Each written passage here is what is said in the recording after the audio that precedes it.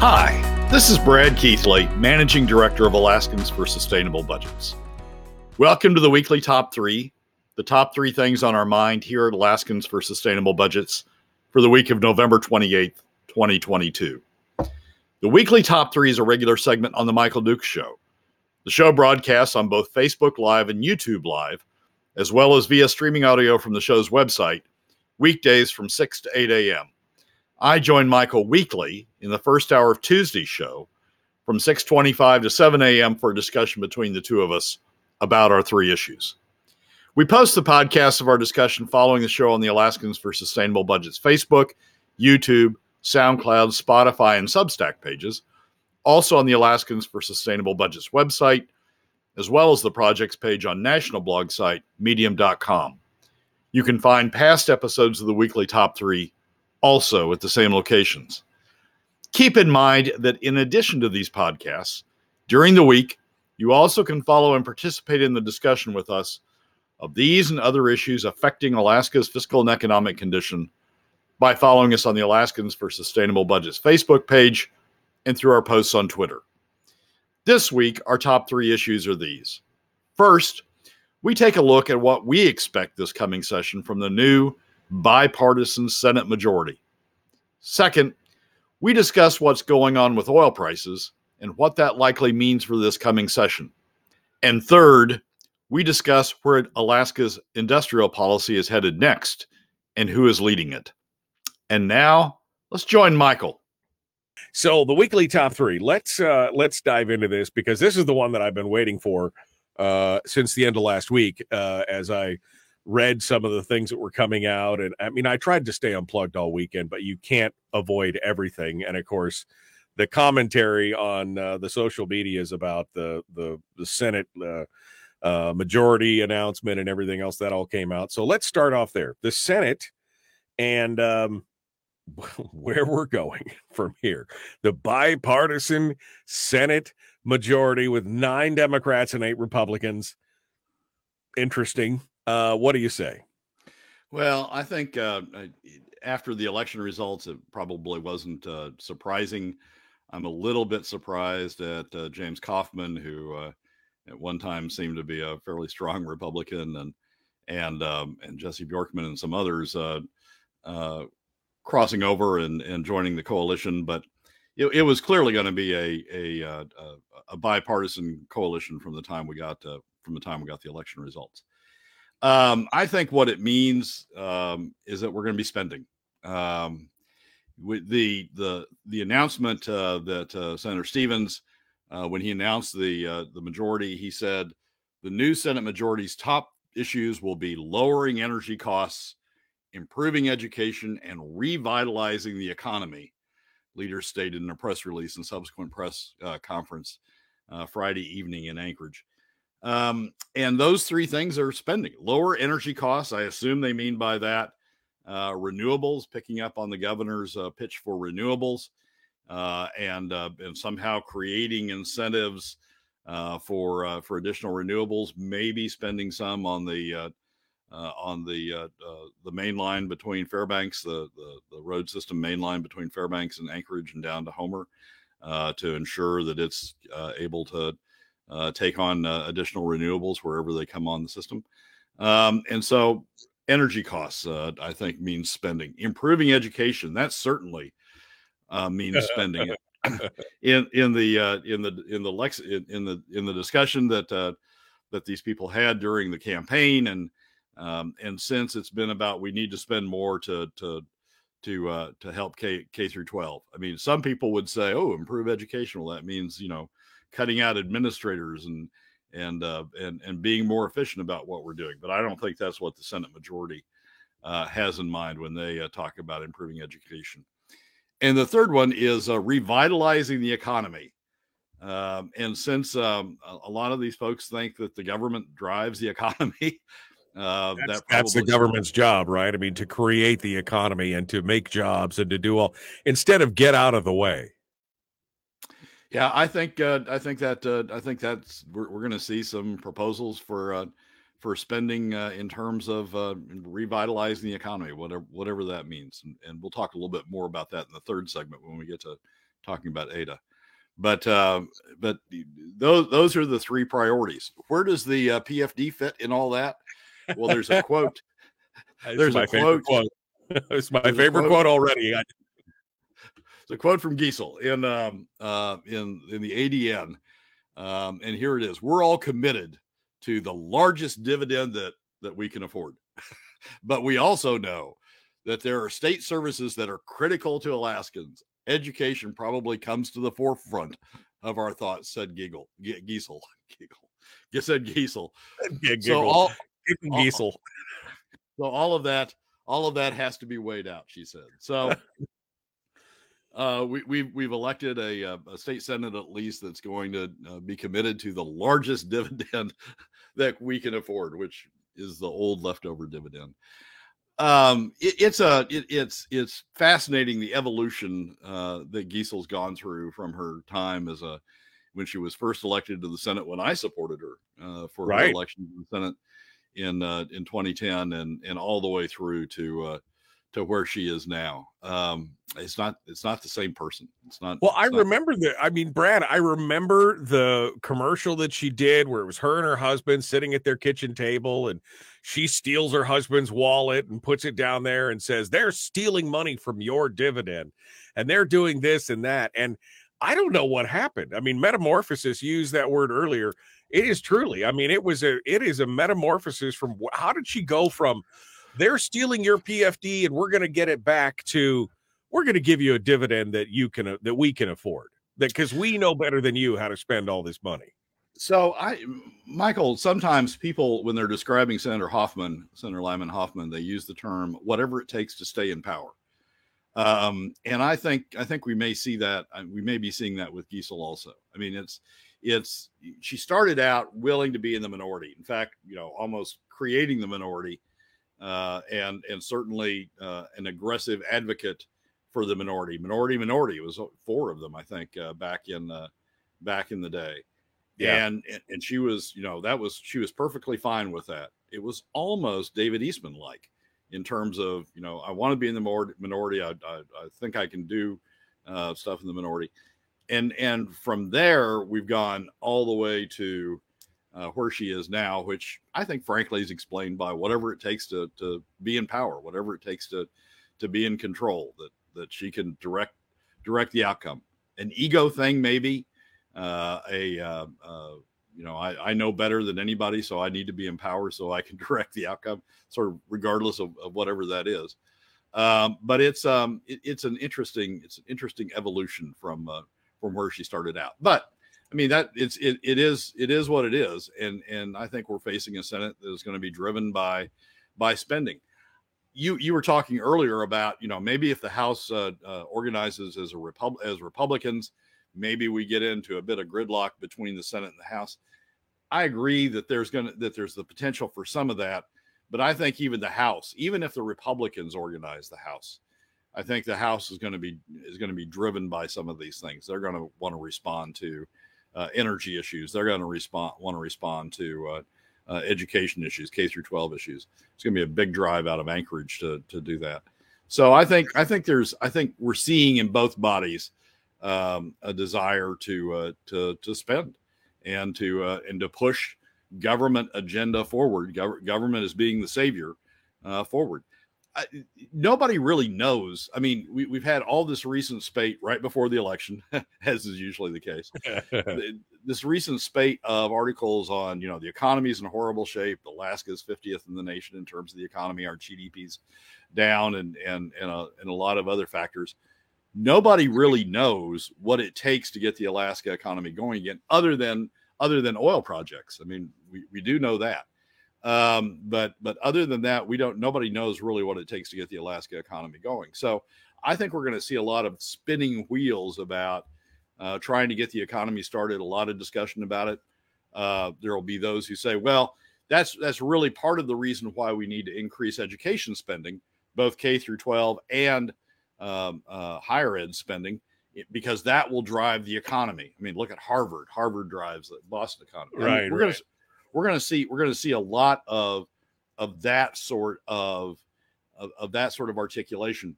And what happens in that situation is people just want to spend. I mean, they want to demonstrate that they're doing something, that they recognize there's an issue, and they want to demonstrate they're doing something about it.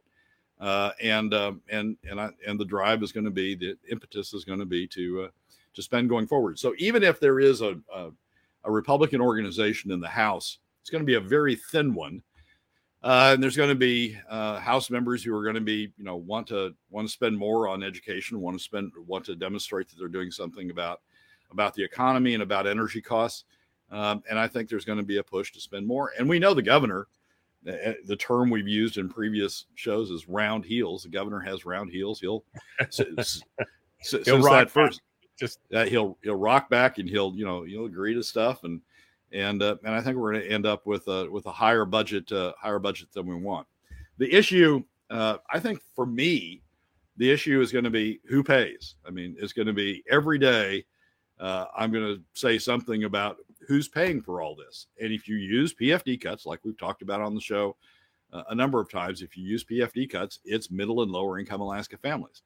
So you've got people like Giesel, people like Stevens with his state pension, others who are fairly well off in the legislature going, yeah, we need to spend more.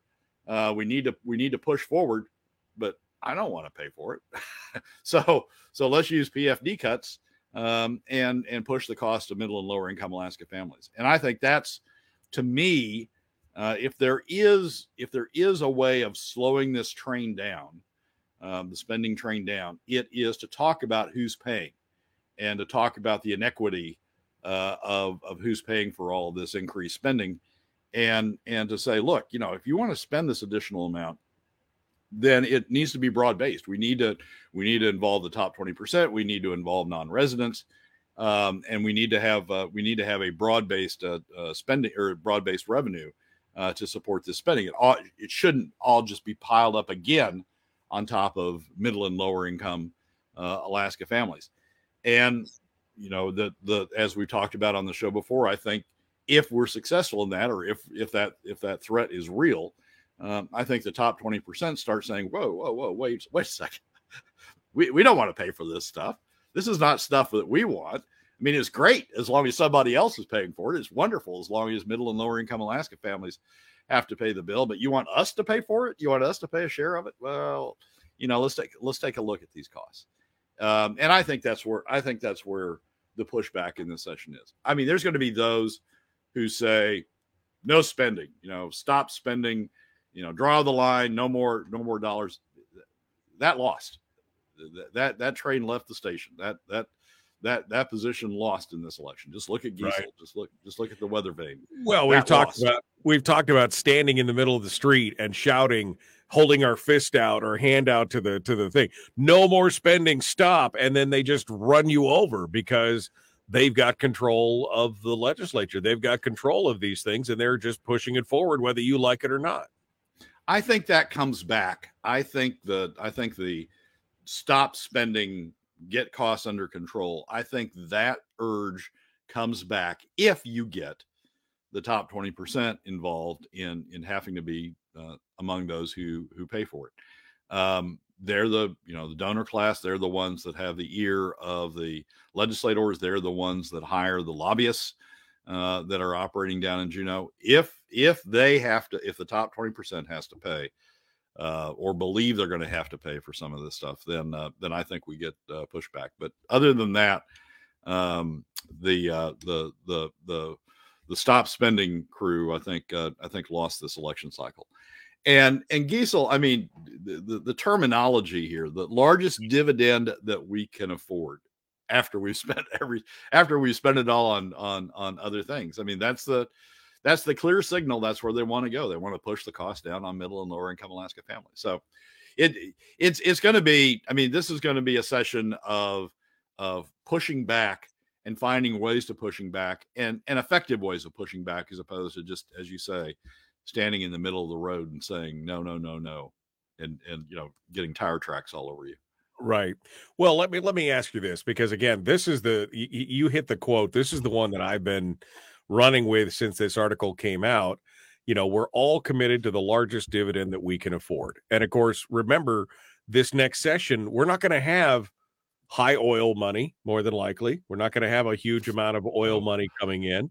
We're not going to have a bunch of federal money from the COVID stimulus or anything else that's coming in.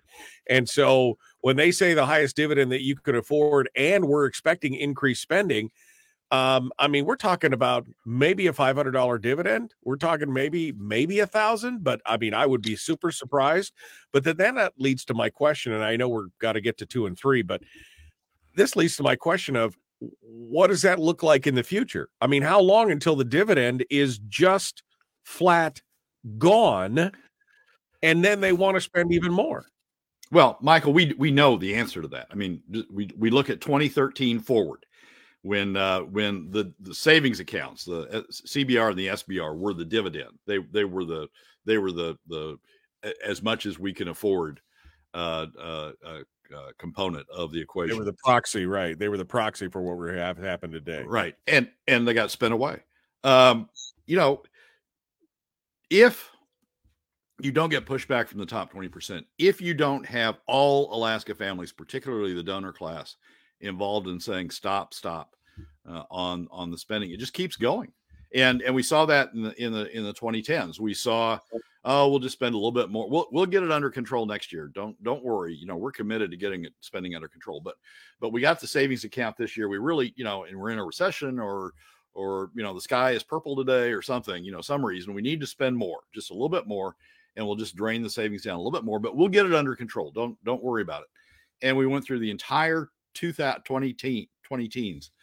Doing that, and the savings kept going down and down and down and down and down and down and down until they're gone. And that's the perfect analogy, the perfect proxy, the perfect lesson about what's going to happen to the PFD. Here's my question for you, Brad. Because we're looking at the makeup of the Senate coalition right now, and of course, it's 9 Democrats, right, over 8 Republicans. Now they say, well, we need 11 to make anything goes to the floor. And I mean, but how hard do you think we're going to see a push as they realize that they're going to take all of the dividend and there's going to be some political pushback on that? How much of a push do you think we're going to see for changes to the oil tax structure? What do you think is going to happen? I mean, are we going to see a proposal for an SB 21 repeal, which wouldn't necessarily be a bad thing? But I mean, what's your take on that? Yeah, so we are going to see a push by some for oil taxes. It's unlikely to get out of the Senate. I mean, Giesel made sure that she is not only the majority leader, but she is co-chair of Senate Resources with Senator Bishop. So it's unlikely to get out of the Senate, but we are going to see a push for oil taxes. And I think we discussed this last week. It's sort of a kabuki theater. I mean, it's going to be, frankly, it's a top 20% misdirect. They're going to be saying, oh, well, if we need a bigger PFD, then we're just going to have to expand oil taxes. We're going to have to redo oil taxes, and the push will be, if you want a bigger PFD, you're going to have to fight with the oil companies, and blame the oil companies if you don't get a bigger PFD. So it's going to be in the mix. If the House goes coalition, probably more coming from the House than from the Senate, but it's going to be in the mix. But it's going to be an attempt at a misdirect. It's going to be an attempt to blame the lower PFD or the lack of a statute, certainly a statutory PFD, or even a POMV 50/50 PFD, to blame that on the oil company. So, at the end of the day, the legislators can say, don't like your PFD. I tried, but it was the oil companies who pushed back, and it's the oil company's fault that you didn't get your bigger PFD, not me. So I think we're going to see some of that. If it somehow got through the legislature, I mean, you got to sort of think through these things. If it somehow got through the legislature, oil tax revival, and then Governor Dunleavy vetoed it, then the Democrats have the perfect world. It's like, well, we tried to get a bigger PFD by passing increased oil taxes, but the governor vetoed it. So You want to blame somebody for the level of your PFD? Blame it on the governor for vetoing what we got through. It's gonna be used as this foil out there that's to blame for the PFD. Now, you and I know, and everybody listening knows, the PFD is not dependent on oil taxes. The PFD is fully paid for. It's covered by permanent fund earnings. That's what the statute says. That's what the numbers say. PFD doesn't need any additional funding. But that's not the rhetoric we're going to hear as we go through this legislature. The rhetoric we're going to hear about by both Republicans and Democrats, I think, is going to be, if you want a bigger PFD, we're going to have to do something about oil taxes. The other thing, we didn't really get to this last program, but the other thing is that Willow and the Pica projects are going to play in this, right? The oil companies are going to go, well, you want an economy? You want to grow the economy? Then the Willow and the Pica projects are the way to do that. And by gosh, if you pass these oil taxes, we're not going to make those investments. So, you're going to drive us out of state. You're going to put that in investment money someplace else.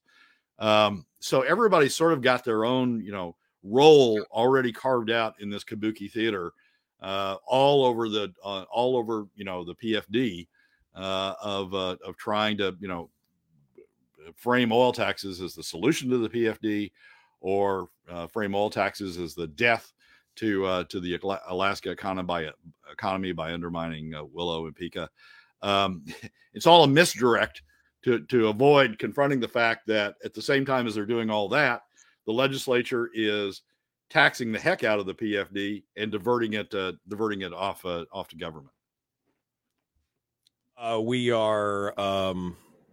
We're 16 days from the governor having to produce a budget. And James asks a valid question. Square one is what the governor will put in the budget for his PFD. Last year, he started with a cut down POMV 50/50.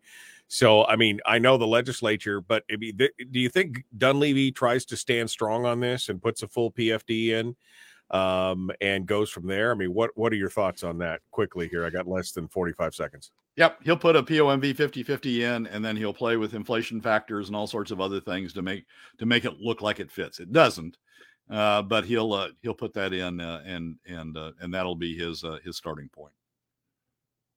So the POMV, you don't think a full statutory? You think it'll be a 50/50?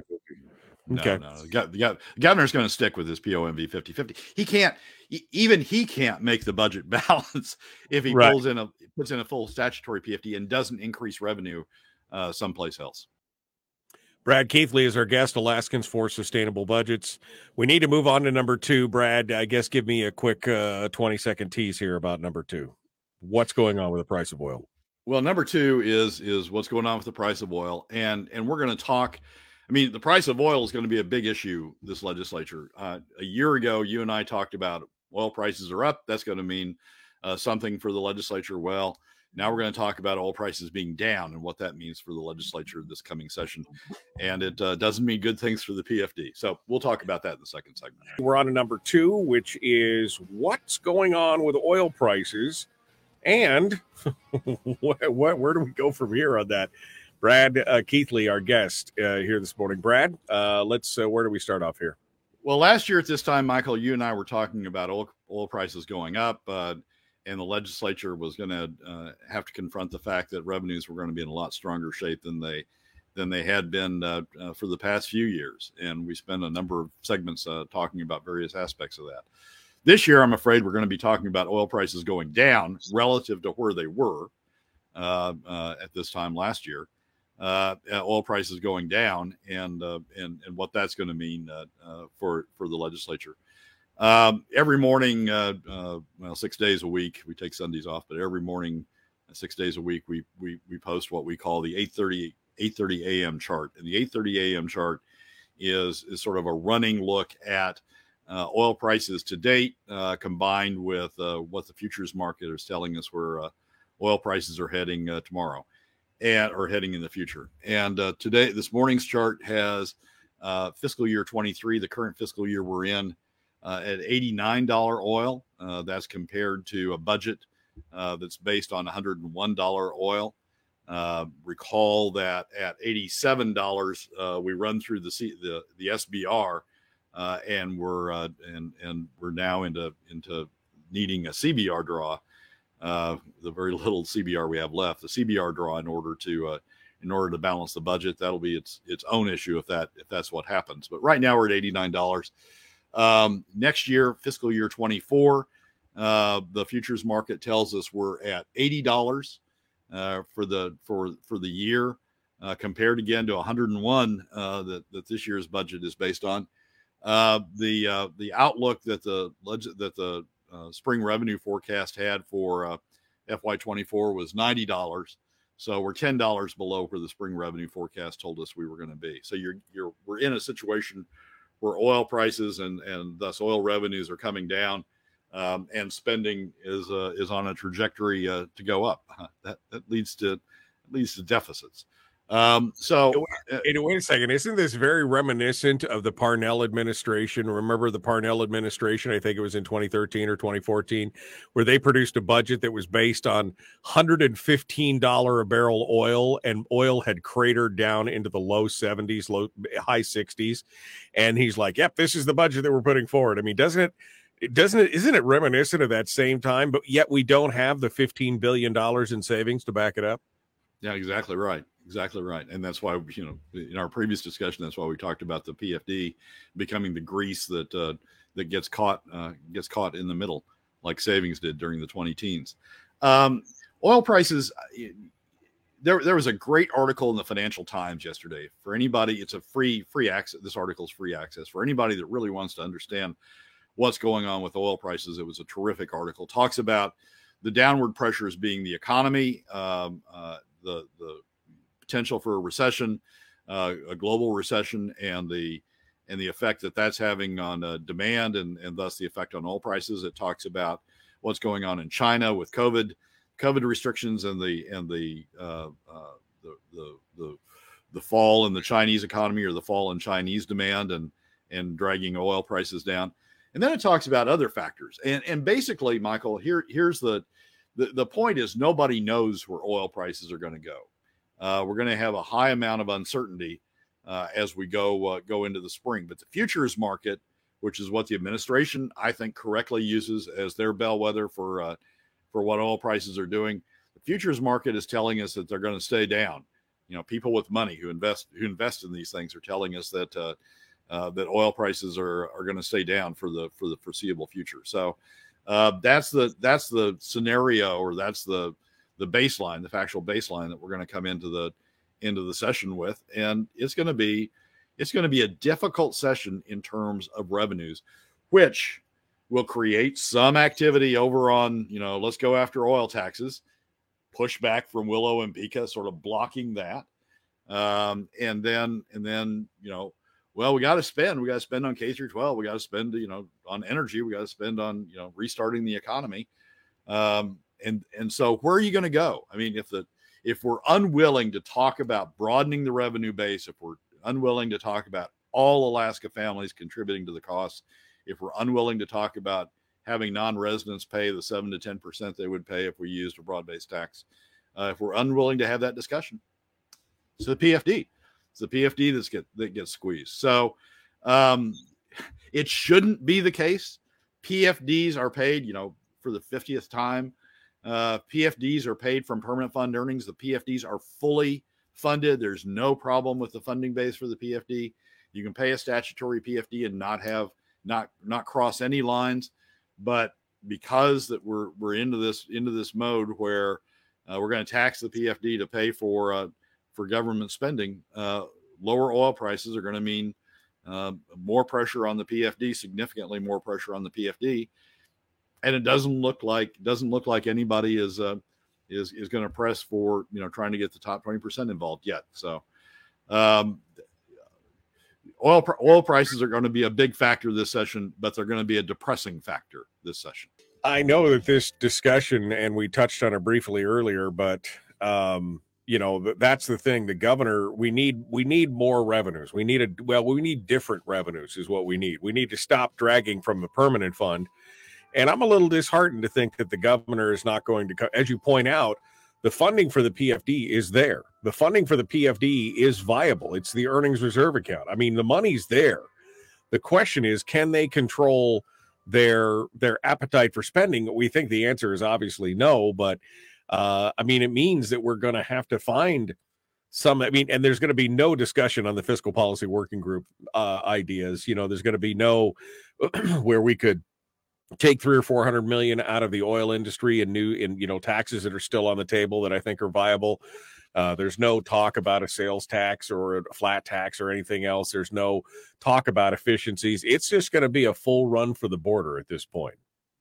There's no stopping point. It's sort of like savings. There was no stopping point. There was no point at which you could say you can't go any further than this because we violate some covenant or the Constitution puts a prohibition on draining savings more than that amount. There's no stopping point. And we saw in the 2010s what happens when there's no stopping point. You come up with different rationalizations every year, but it's a rationalization about why you need to drain savings further. There's no stopping point with the PFD. I mean, once they broke into it, and once they started taxing it, once they started diverting money from the private sector through the PFD into government, which is the classic definition of tax, once they broke into it, there's no stopping point. Unless the governor, digs in his heels and says, no more, I'm going to veto anything that's predicated on taking any more out of the PFD than this. Has strong heels as opposed to round heels. Right. Unless that happens, there's no stopping point. And so it's just a little bit, just like we went through in the 2010s, it's just a little bit every year as we go down through it. To me, the thing that stops it, the thing that stops spending, is if all Alaskans have to contribute to the cost of government spending. If it can't be pushed off on middle and lower income Alaskans, if all Alaskans, including the top 20%, have to contribute, then I think we see people saying, whoa. It was fine if you wanted to spend somebody else's money on that project, but don't spend mine. I mean, no, I'm not going to give you any more revenue. Stop spending. But there needs to be a stopping point on the PFD in order to do that. So hopefully the governor, you would hope the governor digs in. The governor has sharp heels and digs in and gets ready to, fend off anybody who wants to spend more predicated on deeper cuts than 50-50 to the POMV, 50-50 to the PFD, that he calls that his stopping point and his bottom line. But, he didn't do it the couple of years before we got into big money last year. We'll see if his second term has changed him. Well, and I guess that's the thing. Does he want to be known as the guy that tried to protect the PFD? I mean, again, gaming this out, and we've only got a couple minutes, but gaming this out, let's say Dunleavy wants to run for Senate, for the U.S. Senate, because you and I talked about that here recently, running for the U.S. Senate. Let's say that he wanted to do that. Does he want to be known as the guy that tried to save the PFD and win some kudos there? And like you said, brings the red pen out and does that? Or what how does that affect in the long run? I think if he wants to leave a legacy, I think he just sort of rocks. If what his real plan is to run against Lisa in 6 years, I think he just sort of rocks along these next 4 years the same way he did the last 4 years, and really tries just to stay out of the headlines and to avoid getting a recall petition filed against him. I think he just sort of rocks along the same way. If he wants to leave a legacy, though, a lot of people have said he's the first Republican to be reelected as governor since Jay Hammond. Well, if he wants to be the Jay Hammond of the next Jay Hammond, if he wants to leave a legacy, then he needs to protect the PFD. He needs to lock in, get those sharp heels, dig in, and say POMV 50-50 is it. If you're going to do something beyond that, you raise revenues someplace else. Not my fault. I'm ready to cut. If you need, if you want additional spending, you need to raise additional revenues, legislature, and go to it. If you think you need to tax the oil companies, go to it. If you're ready to finally have all Alaskans pay for it, go to it. But somebody, if he wants to leave a legacy, that's what he does. He digs in his heels and says, "I'm fighting for the POMV 50-50. That's my red line. We're not going to go across that." hopefully that's what he does at some point. Um, I'm not entirely sure that's in his nature, but he's really the only one right now who's in government who's able to do that. It's not going to be the Senate. We already know that they're going to run it down like they did the savings in the 20 teens. Likely not going to be the House. So it's really up to the governor if he wants to leave a legacy to lock in and defend that red line. Let me turn this back up. Brad Keithley, Alaskans for Sustainable Budgets. Our guest talking about where we go from here. I would hope that this is the direction that we're going to go, Brad, but I don't have much faith, unfortunately, in the governor or in this legislature that there's going to be any kind of restrictions, that there's going to be any kind of containment on this spending. And I unfortunately think that we're going to see a lot more of it. So we'll have to watch it. All right. Well, let's move on to number 3, which is where's Alaska headed next, and who's leading the charge in where we're going. So Nat Hertz has started a new Substack page. Substack is where a lot of people go to write columns, op-ed columns that aren't appearing in the newspaper, and it's a pretty good source of information. Nat Hertz, no longer with the ADN, no longer with Alaska Public Media, has started writing a Substack column, and he's had some really good ones for the past few weeks. He's got a new one out. The title of it is, going back to the top, title is Under Attack on Many Fronts, Ada Now Faces a Leadership Void. And it talks about the fact that the Ada executive director has announced his resignation, that he's going to go on to other things, and leaving that spot, the leadership spot in Ada, as a void. Here's the thing. I mean, Ada was set up during the Hammond administration. Ada was set up to be the government entity if we needed economic activity, if government needed to be involved in economic activity. It was going to be through Ada. It was going to be through a professionally managed, professionally operated sort of venture capital fund that was going to become involved in projects and give backing to projects, either financing them or underwriting their debt so they could get lower debt costs. Ada was the entity that was going to do all that. And Ada historically has played some role in the state in trying to drive the economy. Not always successful. In fact, often not successful. The fish plant that's now a church in South Anchorage is a great example of that. But that's been where, if you're going to jumpstart the economy, that's where we're going to jumpstart the economy, through Ada. And Nat's article is a great one in terms of describing the fact that there's been a lot of people who have left Ada, leaving it with a leadership void, and it really is a good analysis of the fact that Ada had failed, was failing anyway, even with the leadership still there, was failing anyway, to explain to Alaskans its role and to sort of justify its existence, and to defend the projects it's been involved in.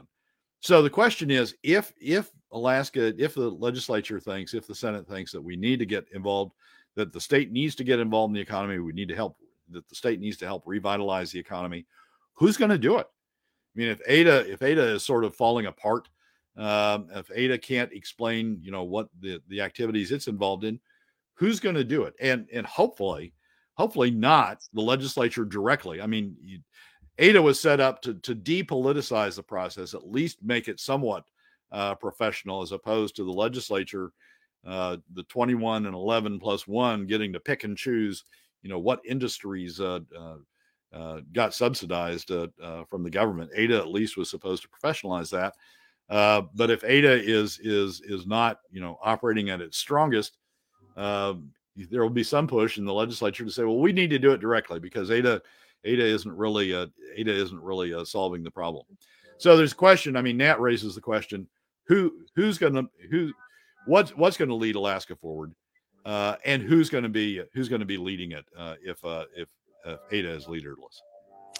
Well, it's an interesting discussion, and I guess we'll see what happens from here. Again, I shudder to think every time the government says we're going to drive the economy because it never works out the way that they anticipated. 80 is a perfect example of that. Brad Keithley, Alaskans for Sustainable Budgets, thank you for coming on board. We appreciate it. We'll look forward to talking to you again next week. Michael, as always, thanks for having me. Well, that's a wrap for another week's edition of the Weekly Top 3 from Alaskans for Sustainable Budgets.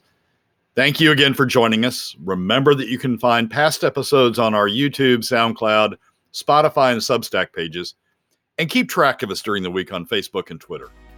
This has been Brad Keithley, Managing Director of Alaskans for Sustainable Budgets. We look forward to you joining us again next week on the Weekly Top 3.